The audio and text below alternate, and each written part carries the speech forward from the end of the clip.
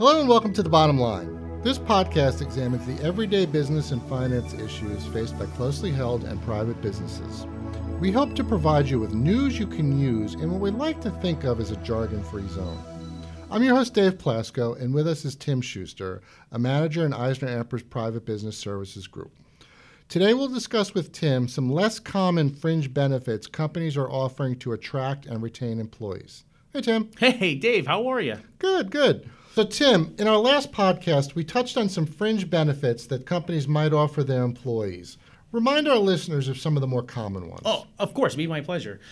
Some that come to mind are paid time off, retirement plan contributions, education assistance, and various insurances such as health and life. Right, so those are the tried and true ones. But as tastes shift and as demographics and technology change, we're seeing some less run-of-the-mill benefits being offered. Oh, we truly and surely are. And I'll highlight a bunch that have caught my eye, but the total list can actually be much longer. So just a handful of ones that I've been reading about. So the first one is paid vacation. Yes, you heard that correct. It's paid vacation, where employers put some money away towards a vacation that's forcing you to actually take off. Or as I like to call it, paid squared vacation. Exactly right. Exactly. It's actually even better. I like that. Another one is a meal delivery membership, and this is just for anyone who doesn't like to cook. For cord cutters, the millennials and the younger guys, paying for subscriptions like Netflix or Hulu or even Amazon Prime. Okay. If you're in a city, there could be offering of Uber or Lyft credits. Birthday PTO. This is simple, right? You give everyone off on their birthday. It doesn't cost you anything. Yep. Dry cleaning services, paying for house cleaning services. Believe it or not, that's actually a big thing as well. Many people just aren't cleaning their houses as much anymore. So if you're paying for a service, this is great. Have them come in and help.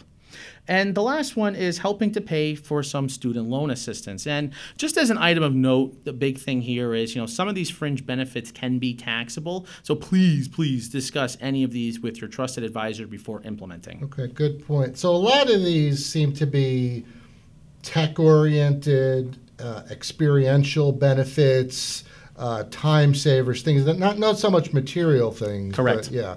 Okay. Correct. And that's exactly right. In all honesty, actually, really where a lot of this is stemming from is from the tech companies. They're trying to attract millennial and Gen Z talent, and they're offering these as actually a 2.0 incentive per se. So a common question I actually receive from my clients are, what can I offer to hire and retain younger employees? And this is some of the options I give them. So just to put it in perspective, out of every, say, 10 clients you talk to, how many bring this up? Actually, a substantial amount. 7 out of 10, 2 out of 10, what would you guess? Easily. I would say 7 out of 10. Any client I have that has an aging population, this is one of the big areas that they're trying to do is just collect and retain talent. 7 out of 10. Okay. Now, does it work? It actually does work to a degree, and it all depends upon a client's location.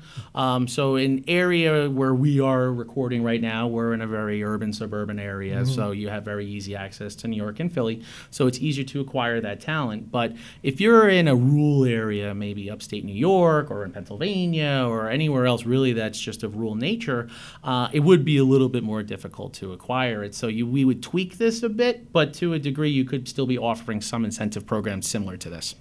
Okay, so again, experiential type of situation. Correct, exactly. Okay, good.